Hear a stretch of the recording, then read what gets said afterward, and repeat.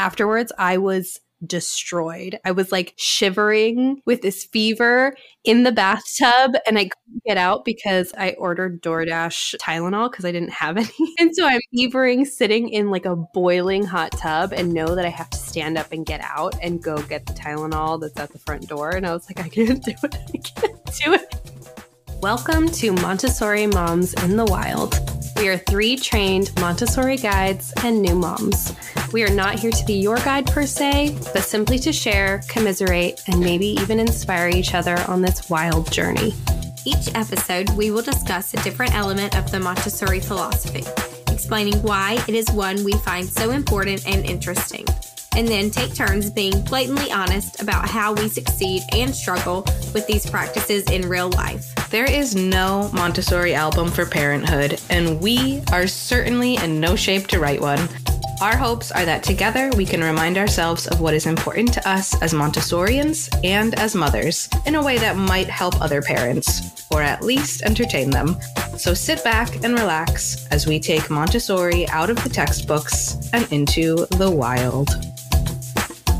Welcome, everyone. My name is Megan. I am a mother of 2 with my Montessori training in lower elementary ages 6 to 9, and I'm currently working on my primary training ages 3 to 6. I am here with Laura, mother of 2, with her Montessori training in lower and upper elementary ages 6 through 12, and Rachel, mother of 2, with her Montessori training in infant toddler, which is birth through 3 years old. So let's start by catching up. How has everyone been? Rachel, let's start with you.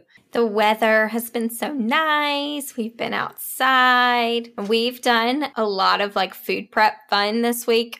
We made orangeade. That was fun. My toddler wanted to make lemonade, and I was like, we have a lot more oranges than lemons, and we made orangeade. And I remember as a child, I would go get orangeade at this little place. What is orangeade? I'm sorry. Yes. Wait, can we just stop before you even take me down memory lane? What are you saying orange juice right now to me, or is there actually something called orangeade? I think you can buy orangeade in the store. It's I guess, homemade orange juice, but I call it orangeade. I don't know. Is this a Southern thing? It's probably a Southern thing. Because I have never heard of this. You're like, orangeade. I was like, are you making Gatorade with electrolytes? You're putting salt? No, it's literally just lemonade, but I use oranges. So I did oranges, sugar, water, probably all, I guess, orange juice. So it's orange juice. I guess you don't always add sugar to orange juice, but you definitely add it to lemonade. Maybe that's what makes the aid part. It's aiding the fruit. With its sugariness. Is it ADE or AID? Okay. Now that we've completely derailed poor Rachel's Sharon. I know, she's just sharing about her beautiful spring days. She's and then as a child, and we're stop it right now. What are you saying to me? Orangeade?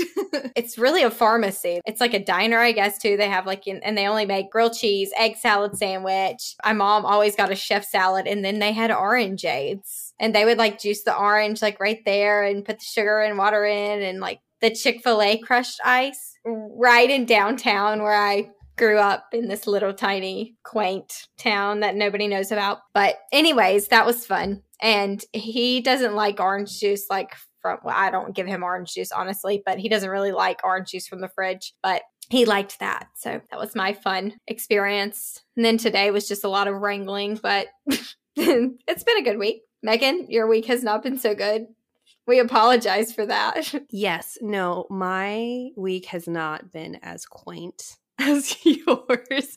We've all been sick, and I'm solo parenting, which is it's a crime against humanity. It should be illegal for parents to get sick. There should just be a time of your life where you're just immune to sickness, because you have to take care of other people. And there's nothing worse than being up in the middle of the night taking care of other little people while you also feel like trash. But I've already complained a lot to both of you off air, so I will not to do that to all of you listening. But this morning I wasn't feeling well, and so my father-in-law took my son to school, and my daughter still wasn't feeling 100%, so she stayed home with me. And when my son went to school, I was like, okay, I have to get back in bed. I am not feeling well. And so my daughter was like, okay.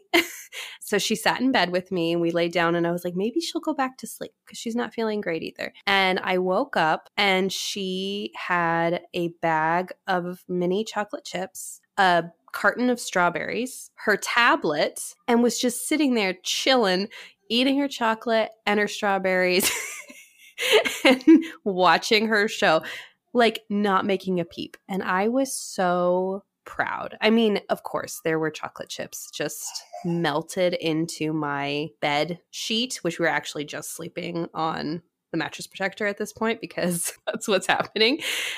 And I was so proud that she just had, one, the confidence and like the know-how around the kitchen to be able to independently take care of her own needs. And I know like maybe someone out there's like, oh my gosh, you just let her go off and like who knows what she would have done. And I just, one, I trust her. I really do. And also, you know, our environment is set up. There's nothing that's, she can't reach the knives or anything like that. But I mean, of course, even that, she's handled knives before. She knows what the blade is. She knows how to hold them. She knows how to put them away. So anyway, I was, one, really proud of her, and two, really proud of myself of like this work that we do is really hard in the moment, but then I can like see this glimmer of hope of like one day she's going to like wake up and make herself breakfast. Hopefully she makes a better choice than chocolate, but you know, I choose chocolate sometimes too. Who doesn't love chocolate in the morning? Living her best life. That the perfect pair. I mean, you know. Chocolate and strawberries? I'd seen this video this week, and it was this mom who was saying, like, take care of yourself. That was her message to other moms. Like, take care of yourself. You can take a shower and your kids can wait outside the door and entertain themselves. You know, she had like some toys in the sink and her baby in a little swing, and she was like, it's okay to let them watch you take care of yourself. And the comments, I'm having a problem. I need to stop looking at the comments of these videos. It's just a dark place to go. But anyways, I did it. By the time I'm jumping out every time to get them to stop putting things in the toilet or pulling things out of the cabinet, that it's not worth it. And so I was just thinking about today of like, it is worth it. It is worth it to teach them and trust them and also prepare, of course. You know, if your bathroom is prepared for that, there's not as much damage they can do. It's messy. I'm going to have to wash my sheets of chocolate. But the lesson and the confidence that comes from her being able to meet her own needs without me is huge. So that's my little positive twist on our illness this week. That's like the perfect positive twist. I love it. Such a Megan thing to do, to just smile blindly in the face of just like the worst luck ever. All right, well, I will just share probably my biggest victory maybe in life so far, let alone this week, is that, let me show you guys these two monitors with two sleeping children on them. Look at that. Neither of them are on my body or need my body for hopefully as much as 1 to 3 hours. Who knows? Who knows? That's like the biggest win you can have right now in your life.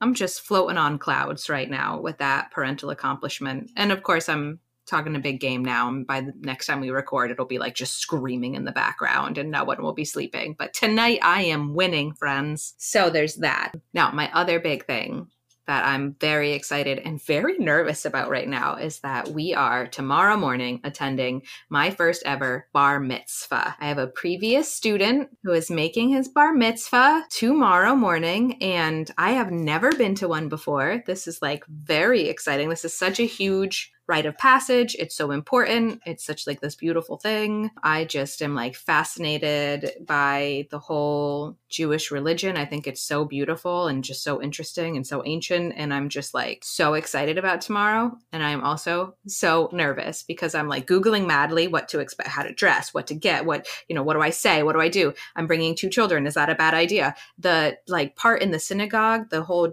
ritual part is 2 or 3 hours long, guys. I don't know what's gonna happen tomorrow. I hope that We can find a seat near the exit and just excuse ourselves quietly if need be. Yeah, I'm just like all aflutter about this cultural experience. Not to always bring it back to Montessori, but like, what is this podcast? It's in the name. What a perfect example of our human tendency for orientation. You know, for you as an adult, a lot of things are not new, and we don't have that feeling that children always have with everything being new, and that we are kind of desensitized to that they need to be prepped of what they're going to see, and you need it as an adult too. And I have been thinking how jealous I am of my kids that they're going to get to experience this cool thing and see this other part of this other culture way before I ever did. So I'm really glad that the parents of my former student are cool with kids attending and me bringing my family, because I think, you know, for my 3-year-old, obviously it's going to be long. There's going to be parts that are a little bit rough, but for the parts where she is engaged and observing and experiencing it and soaking it all in, I think it's so cool that she's going to get to see it firsthand and not just like have read about it in books or seen it in TV like I have up through this advanced age of life. So yeah, just very cool. Very excited about that. Well, I hope you guys have an amazing time and that you have a very clear exit path. We wish you luck. Thank you. Thank you. Yes. Are you tired of the same old boring puzzles? Mix things up with Wongo puzzles. Each puzzle is a custom design with intricate patterns and whimsical shapes that will keep you engaged for hours. Plus, their eco-friendly materials and commitment to sustainability make Wongo puzzles a guilt-free way to unwind. They are 100% wooden puzzles. They'll last forever. Each piece is a hand-drawn, so no two pieces are the same, and you'll discover some fun, whimsy pieces as you work through it. They come in a custom wooden box, which is perfect for storage and gifting. They have a really cool animal bundle that is so beautifully crafted. With stunning designs and unique shapes, Wongo puzzles are a cut above the rest. I love doing the snow globe puzzle myself. It was great to pull out a puzzle and be done in a night and not have to leave it on the table for a week. So what are you waiting for? Go to wongopuzzles.com and pick your puzzle today. And be sure to use the promo code Montessori Moms to get 10% off your order. This is the most fun you've had with a puzzle, guaranteed, or your money back. Go to wongopuzzles.com and use the code Montessori Moms to get 10% off your order and get puzzling right now. Do it! So we are going to jump into today's topic, language, through the Montessori philosophy. We are going to start with infant toddler, and then our next full episode, we will be jumping into language for primaries. We're going to break this up kind of in sections. First, philosophy, classroom, and then home. So let's start with what Maria actually believed. Montessori believed that children are born with what they need to develop language. We know that from birth, children are absorbing everything around them and in their environment. She believed as children were absorbing language, it was unconsciously shaping their brains, and they were beginning to map out language patterns by simply watching and listening to everyone in their world talk to them and talk around them. If you listen to our previous episode, Absorbent Mind, we kind of hit on the absorbent mind. So you've already heard kind of a blip of that. But Montessori said the child must create his interior life before he can express anything. He must take spontaneously from the external world constructive material in order to compose. He must exercise his intelligence fully before he can be ready to find the logical connection between things.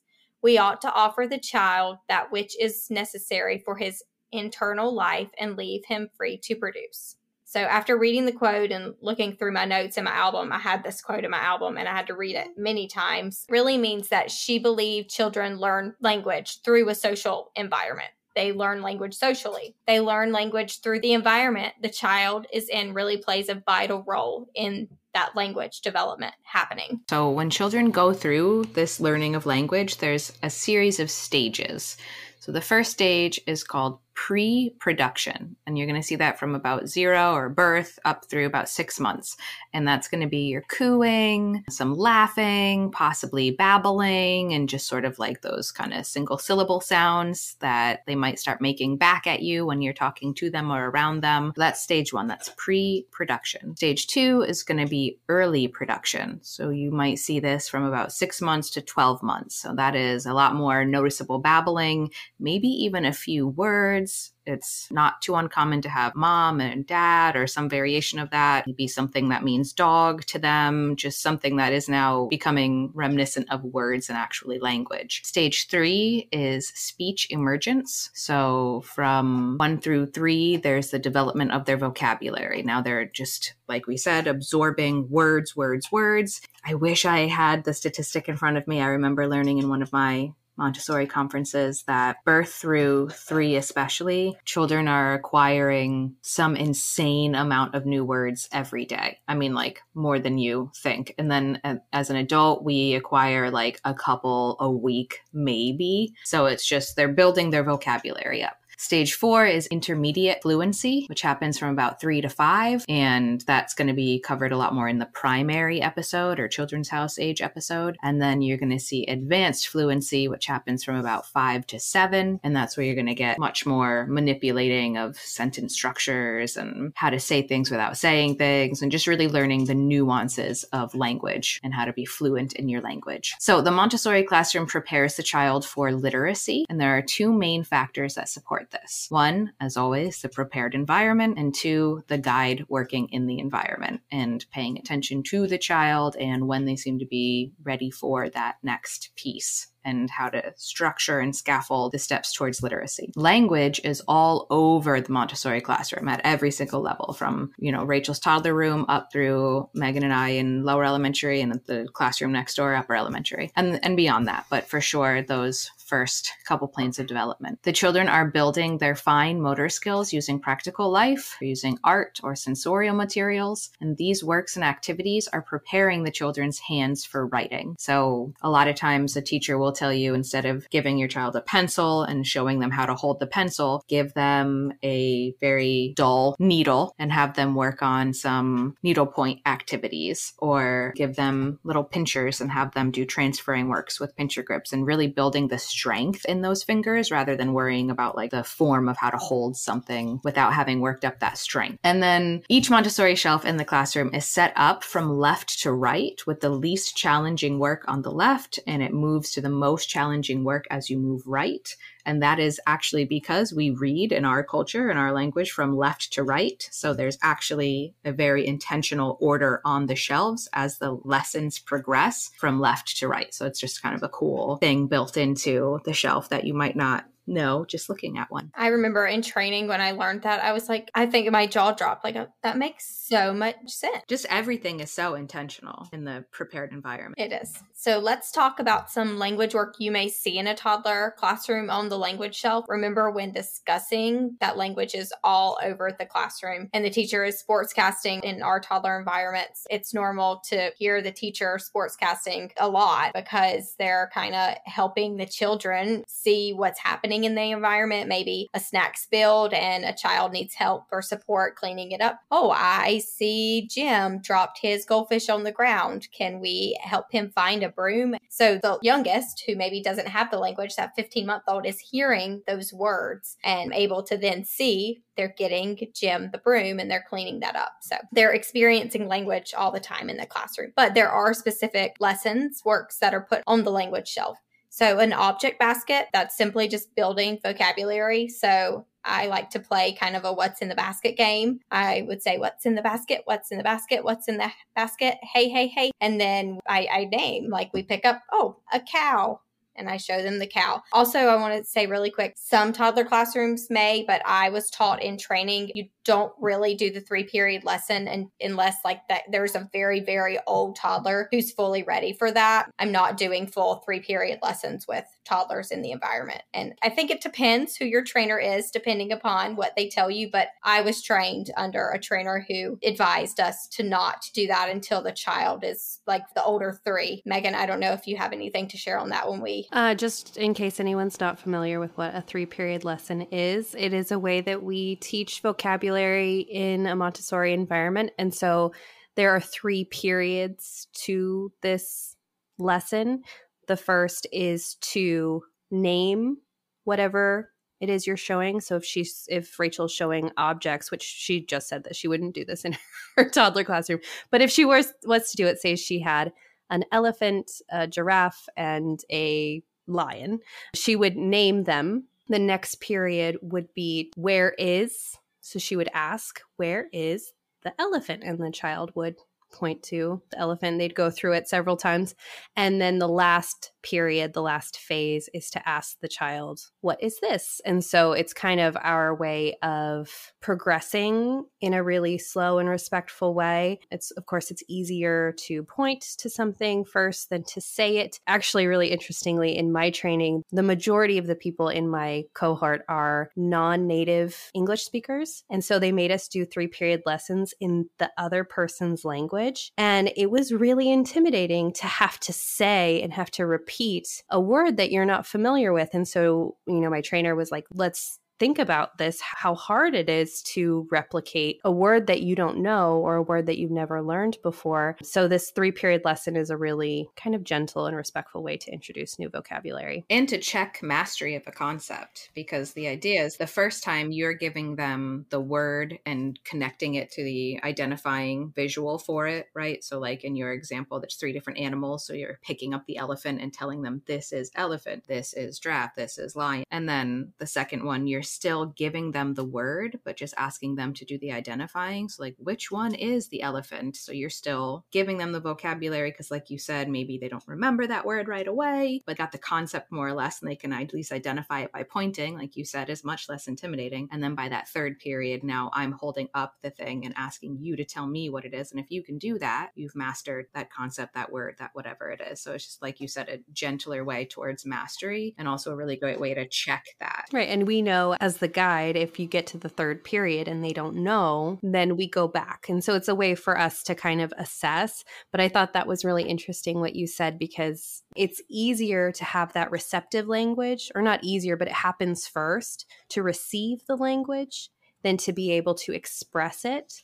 And so this follows a really logical way. We say what it is, we ask where it is, and then we ask them to finally express, which comes last. Yeah, so with an object basket in the toddler classroom, I get the cow out, I see the cow, look at the cow, and we talk about the cow maybe. I get the sheep out, I get all the animals out, we kind of talk about them. And maybe I know that child is already familiar, like I know I've heard them read a book and say cow, sheep, and so I know the familiars. Sorry, guys. It's okay. You know what? We are all trying really hard not to have our children be audible, but we've said this 1,000 times. This is a very real mom project. I hear one of Megan's kids was hacking up some kind of pestilence earlier when she was sharing. Now we've got your child happily singing the name of the farm animals that you're talking about right now. He just wants to participate in this lesson, obviously. So sorry, everybody, but we are real moms. That's because the vibe that we put out is that we're in a professional studio and that we are all paid for this and that we have a production team. But funny enough, none of those things are true. That was a lie. All lies, lies, lies. But maybe if I knew that child was very familiar with those animals, then I'd say, okay, can we find? And then I kind of go to that next step. But I'm not formally following that 3-period lesson as I would be an older or in that primary classroom. Gotcha. So language cards with real pictures, that's something you may see on a toddler shelf. And that's just another building vocabulary talking about. I know I have right now on our shelf some cards like just pictures of the weather. So what do we see in this picture? I see it raining, or what is that? And he said, well, that's a rainbow. So talking about, that's building vocabulary, talking about the images that we're seeing on those cards. And object matching. So this activity helps develop visual discrimination and classification skills. So that is having a basket of farm animals and then making sure you have that pair. So I have 2 cows, 2 sheep. They're matching object to object. Object to picture matching. So that again is building visual discrimination, and vocabulary are built through matching that activity. So that's just a little bit more challenging. You have the object to object, you can fill them both right. Then you add the picture of the object in. That's just a little bit more challenging. It's a different kind of visual discrimination there. And then picture to picture cards that's the most challenging on a toddler language shelf, I would say, as far as matching goes. And this helps develop classification skills and builds vocabulary also. So that's the picture to the picture. I know right now with my toddler, I have picture to picture cards out, and we have a magnifying glass so he can like see the details. That was kind of something fun I added in, and it's been really helpful because it's like art. matching. It's like art pieces of spring, and some of them do look like really close. So when he has that magnifying glass, that kind of gives him that extra, oh, he can look closely at it, which just kind of adds a fun element. But those are just some basic lessons you would see on a language shelf in a toddler classroom. Something else I also always have is like a phone. It's not an actual phone. It's I guess it was PVC pipe, and they can hear themselves talk. So when they talk into one end, they can hear themselves. So that's kind of fun for them to have too. So that I typically don't have it on the language shelf. I have it in my like cozy corner area with my books, so that if they're reading or looking at pictures or that sort of thing, they have that and they're hearing themselves say the word in a different kind of way because they just hear their voice in that sense, which is fun. So what can we do at home? Megan's going to share that. Okay, so what can we do at home with our toddlers? So one, talk to your child. And I know this seems simple, and it is. I was just talking to Rachel and Laura about a study that I found done at MIT, which was in response to the 3 million word gap. If you were familiar with that study, basically it was saying that by the time a child enters a classroom of like kindergarten, I don't know, I'm botching the study, but that they would have had 30 million more words than a child who came from a family with different education or economic status of their peers. So the peer who has higher economic status and education of their parents was higher would come to school starting their first year with 30 million more words, which is crazy. So the MIT research, they found that actually it was more beneficial for children to take turns speaking with an adult or a child, whoever they were talking to, of I speak, then you speak, then I speak, then you speak, those conversational turns, that lit up the brain even more than just being spoken at. And so I just thought that was really interesting. And they kind of took that as like, this is kind of hopeful for us that yes, children who arrive at school might have more words, but that we can prime their brains still for language by just letting them take turns talking. And so I just wanted to say that, yes, we want to talk to them, but we don't want to talk at them all the time. We want to make sure we're taking those conversational turns because it's really, really great for that development of language. And not just talking, but poems, songs, rhymes, finger plays. I just feel like communication with your child. Any kind of spoken language is huge and a way to enrich their vocabulary and a way to support their language development. Rachel talked about sports casting, which is another way to basically just put the words out into the environment for them to be hearing and absorbing. Like I said, reading together, having books always available. You can set up a little area in your house with books that they're drawn to. So you will need to rotate them out and make sure that they're always interesting and exciting and that you're reading them often. I think we've talked about this a little bit. You don't have to constantly be rotating things out, but once they get a little stale, you can put them away and bring out some new books.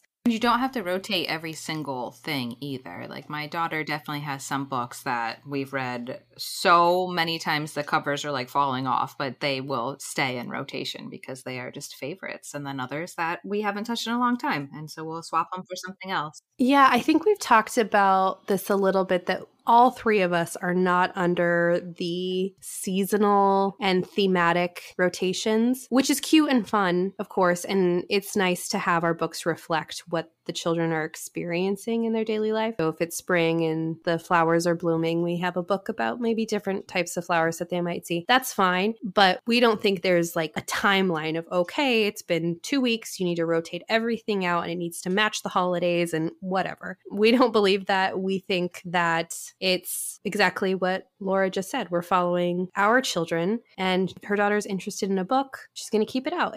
If she's interested in everything that she has out for 6 months, she's going to leave it out for 6 months. If she's interested in it for a year, she's going to leave it out for a year. She's really going to observe her child. So like Rachel said, language cards with real pictures, object baskets, you can play phone, you can go on a walk and talk about what you hear and see. And that's something that we always want to talk about, is that if you're not doing, Montessori homeschool, there are things you can do without having to print out any kind of card or get any kind of objects. You can just go on a walk and talk about all the things that you see. Do you see this pine straw?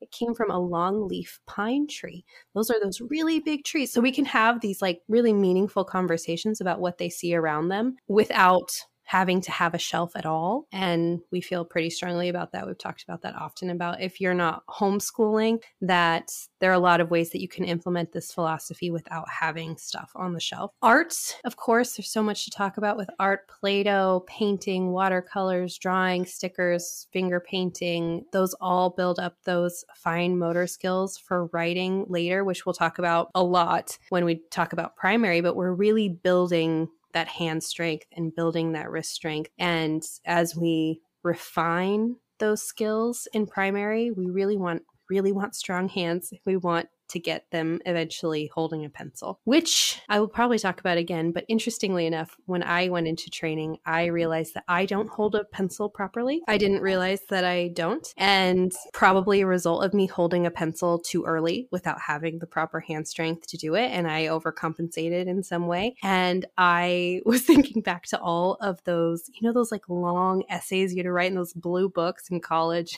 and in high school, and my hand was always in so much pain, and come to find out it's because I don't hold a pencil correctly. So it was like extra strain on my hands.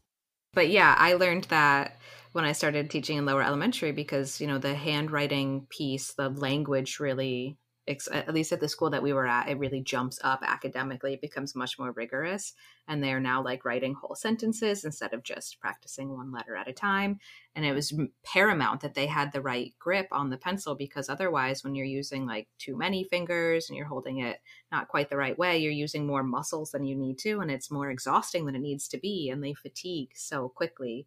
And it's already so effortful to compose an entire sentence, right? You're keeping your thought in your head. You're trying to figure out how to spell it, where the letters go, how they connect to each other if you're writing in cursive, which we were. So yeah, it's an important thing. It's interesting to think that we're starting this in toddlers. So far before we ever give them a pencil and start talking about writing, we're thinking about how can we support making their hands stronger so that they don't pull a Megan and not be able to write when they're adults. And finally, using real words. And we want to say, of course, our kids are so cute, especially when they're just little babies, so we just want to talk to them like this. And we want to use baby talk, but using real words when speaking to our children is really important. And we talked about with Lene, she was like, it's okay, it's fine, those cute words, it's not going to ruin their language, but try to pair them with the actual word, or just try to have a nice balance with it and not just speak to them like that. But we do want to make sure that when we're speaking to them, like I said, that we're giving them accurate language, because that is really respectful to do. And also that we are showing them how to communicate because they don't know how. So as fun and cute as the baby talk is, and we're not going to throw you in Montessori jail if you do that, but as often as you can, speak to them like you would speak to anyone. Of course, we speak to children a little bit softer and a little bit higher pitch. That's what I want to say, is I think there's a distinction between speaking in like that sing-songy, really, I guess, babyish way, in terms of just that you change how your voice sounds or how it hits, right? It's a little bit less adult sound. And you're trying to be interesting, when I just talked about the longleaf pine straw, I wouldn't say that to Laura. I would be like, this comes from, I wouldn't talk to her like that, but I would talk to a child like that. And so we're not saying that you can't talk to them like they're children. We're saying to use accurate language. But use the real word, yes, instead of being like, this is a pine straw from the pine tree, because that's how they say it, right? Instead of reinforcing that, you can get, kind of whimsical about it, but still use real words, right? I can still say to my infant son, oh, you like the water in the tub? I'm not like, oh, the Wawa feels good. Like it's a combination. And you're also not like, that's water, it's in your tub. Exactly. I'm also like, oh, you seem to be enjoying your bath, sir. Like you can have that playful tone tone and tune Yeah. without going overboard silly words. And it helps them to build up their understanding of the world. And that's what we want for them. You know, my daughter, she was watching, there was like the sunlight was coming through the window. And so there's this sunbeam and there's, you know, dust particles that she could see. And so she was like, oh, it's fairies. And that's just the cutest thing I've ever heard in my life. But I do want her to have an accurate picture of what she's seeing, because that's also very interesting. You know, fairies, I don't think are as interesting as what we can find in the real world. So it's like they're dust particles and they come up from all the things around us. And so we can have like a meaningful conversation about our actual world and what she's seeing to help her. Because I think Laura said last episode that they're new to this world. This is their first trip around the fishbowl, I think you said, which is a phrase I have never heard before. But it stuck with me in that this is fascinating to them and it is going to help support them in how they understand the world around them and feeling confident in the world around them. Yeah, those are the things you can do at home. And we'll talk more about that also in our second part of language into primary. Love it. I think that's a pretty solid rundown of things that you can be doing in the wild to help promote language at the toddler level. So let's finish out the show with a segment called Confessions from the Wild. I would say, what do we have to share? Except I know because we agreed in advance. So what we're going to share this time. So tiny little bit of backstory as to why this is our agreed topic for today. So by the time this episode comes out, we will have released our first kind of mini episode where we're going to do just like one person is just going to record solo talking about any number of things. It could be just revisiting something we've already talked about that we feel like would be better to unpack or circle back to.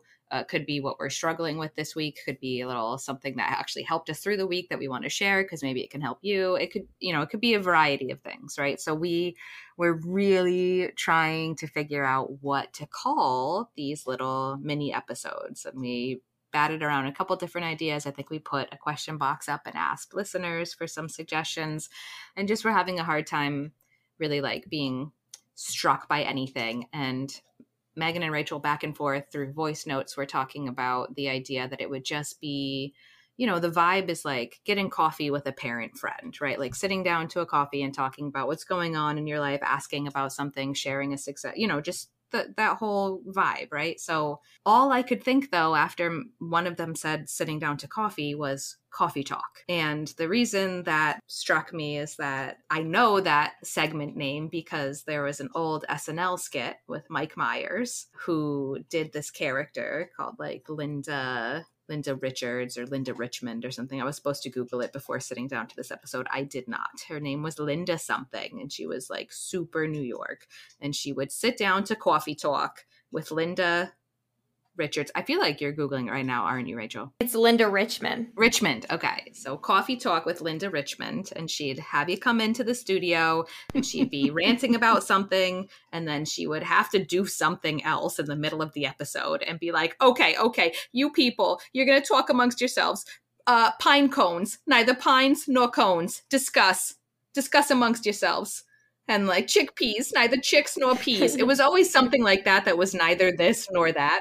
And then she would go like do whatever she had to do and come back after you had discussed amongst yourselves. And it was a favorite of mine because I was hugely obsessed with SNL for a long time.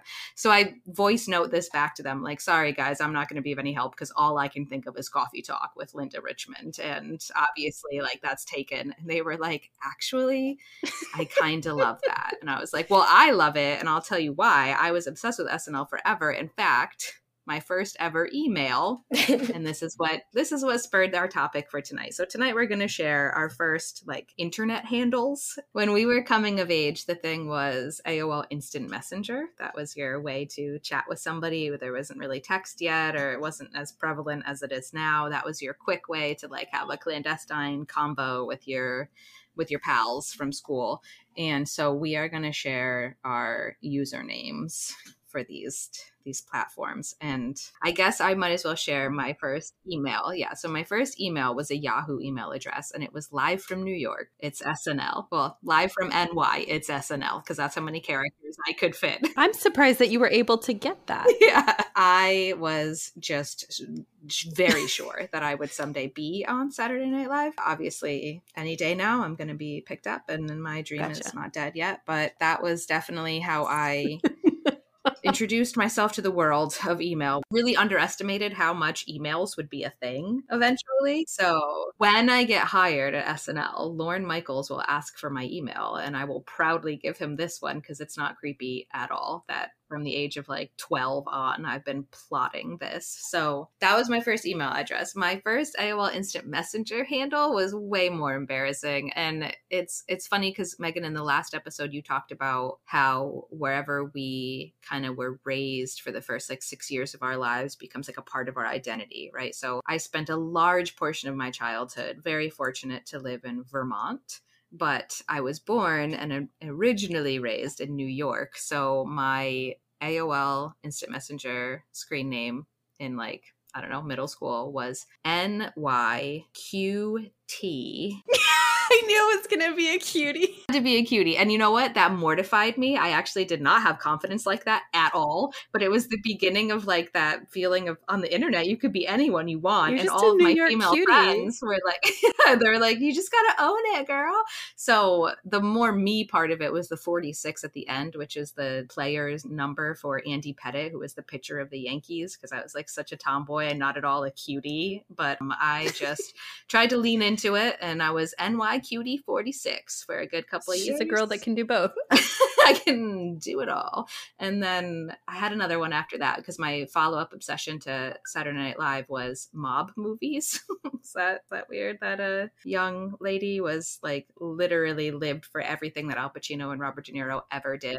There was a mob movie from the 70s, 80s, or 90s. I have seen it. And that was something like Made Man or something, which is like a slang for someone who's in the mafia. I don't remember exactly what it was, but I had some good ones. You were so much cooler than I was. Yeah, seriously. You had like much better thematic. What? So what did you have? Okay, so my first email was for we did Yahoo Messenger where I grew up. And it was Ms. M-I-Z. I already love it.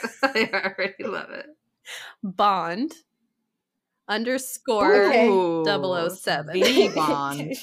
Ask me if I have ever watched a Bond movie. So why? What? No, I have why? not. Still to this day, never seen it. I just think it's funny that yours was like all of these things that were like reflective of your life and your aspirations and your career. And mine was just like, I just wanted to, like, you know what sounds be cool? the wife. If I could be like someone who was awesome. Which you did accomplish, to be fair. I'm not Bond, but I am Ms. Bond. And I kept that email for like an embarrassing amount of time because like you said, like you have to switch everything over. Like all my stuff was already in it. But after a while you get really embarrassed as you go to a store or whatever. And they're like, oh, I can send you a discount, whatever. And you're like, what's your email? And you're like, Ms. Bond, MIZ007. Yeah, so that first Yahoo Instant Messenger. Did not see that coming. It is not. It really. Which is your point, I guess. That it is not in any way you. Like, I don't know who. I think it was more of like who I wanted to be. Not necessarily. Sure, like my NYQT, for example. This is the girl I'd like to be. Married to someone I think but couldn't tell you for sure is cool. Amazing. Like he had all, I mean, I think so. He, all the Bond girls, but he never like wifes one up, right? So you have to be real special to be Ms. Bond. I was the one. Yeah. I was the one. Obviously. Yeah. I'm not a fan of your work at all, but we could get married. Maybe that would be the key, right? And as I was making it, so I made it when I was 11. I was like, this is it. Like this is art. Yeah. Yeah. I really thought I did something with that. All right, Rachel, it's your turn. Okay. Mine was Princess Kate 01. Wait, like Kate, what's her name, Middleton? Like the Royals? Like, no, my middle name was Caitlin. Oh. So, okay. So I I guess I really liked Caitlin at that point and wanted to be called Kate. You were going to rebrand by your middle name. Princess Kate. 01, though. You got to have the 01.